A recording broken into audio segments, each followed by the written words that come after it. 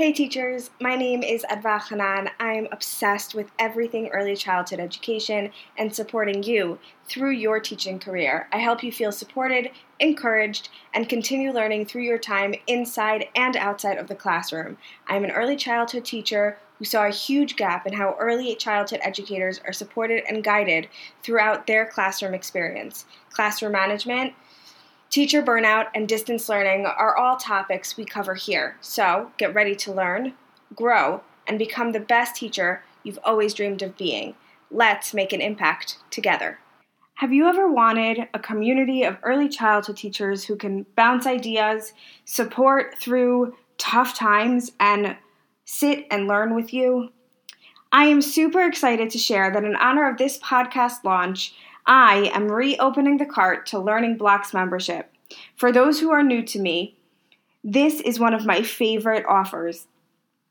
Learning Blocks membership is a place for early childhood teachers who are looking to grow, become their best teacher selves, and feel supported, all while making an impact on the next generation. I am offering you, my wonderful listeners, the Founders Rate. So if this sounds like something you're craving, you can find the link in the show notes below or message me directly with any questions. Let's get this show on the road. Hi teachers, welcome back. I am so happy you are listening. Today I wanted to talk about mental health. And before I talk about my coping mechanisms and why it's important to put your own mental health first, I really wanted to talk about my journey in mental health. And because I'm an educator and I studied psychology, I always knew what mental health was and how important it was, but I never experienced it until I went through a lot of turmoil in my family when I was in college. And at the time, I was living at home, so it really, really affected me. And I went through a period where I struggled to get out of bed. I completely distanced myself from everybody who loved me, and I was crying myself to sleep every single night. And I didn't know why this was affecting me the way it was. I had no idea why this was affecting me. I had no idea what these signs meant, but I knew that I needed help. And so I reached out to a friend who happens to be a social worker who put me in touch with another therapist who I could go see. And from there, I was able to manage my depressive states. I was able to kind of figure out why they were happening and when they started, and then when they did start, I was able to reach out for the help that I needed through this therapist. But we have just been in a pandemic for the last 8 months. And at the beginning of the pandemic, a lot of feelings were brought out. And it doesn't even matter if I'm talking about myself or I'm talking about other people.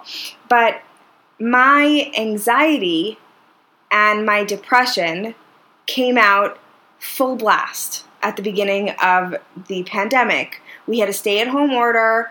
I was not at work every day. My routine was completely messed up, and I couldn't handle the uncertainty that was happening around me. I was teaching 3-year-olds over Zoom, which, as so many of you know, Zoom is not in any way an effective teaching tool, and especially for the little ones who need the hands-on, interactive, and engaging routine. And for me, I thrive on my routine, and I didn't have a routine anymore. I was doing whatever I felt like, whenever I felt like, and the only time that I was really occupied were those 15 minutes that I was teaching on Zoom twice a day.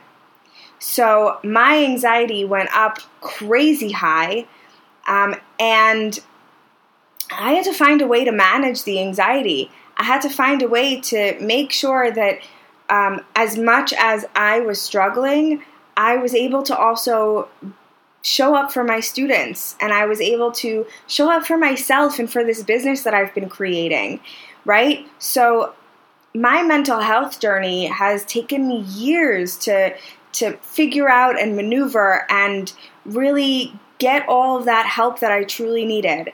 And this year, now that we are in November, and I have been at work since August, and school has opened back up, we're not doing virtual learning, we're doing hybrid. There is so much that has gone on in the last few months that really affects so many of us and our mental health. And so the reason I really wanted to come on here is because if you follow me on Instagram, you saw that I posted about mental health. But I wanted to emphasize that your mental health is the most important thing in the entire world. And the only reason I'm saying that is because teachers, educators, as a general, we overwork ourselves. We work ourselves to the ground. We make sure that our students are doing as well as they possibly can. And if our student isn't succeeding in class, we lose sleep over it. And we try to figure out every possible way we can make sure that that student is successful. And it has become a norm for us to stay at work late, to work over weekends, and to work in the evenings, even at home. And that takes a toll. That takes a toll on us. It takes a toll on our mental health. And honestly, it burns a person out, which is why I say mental health is the most important thing this year especially that you can be doing for yourself. You need to be prioritizing your mental health before anything else. If you need a day off because your mental health is just not right and you need to take a day to do something for you, you should be doing it. Your mental health comes first.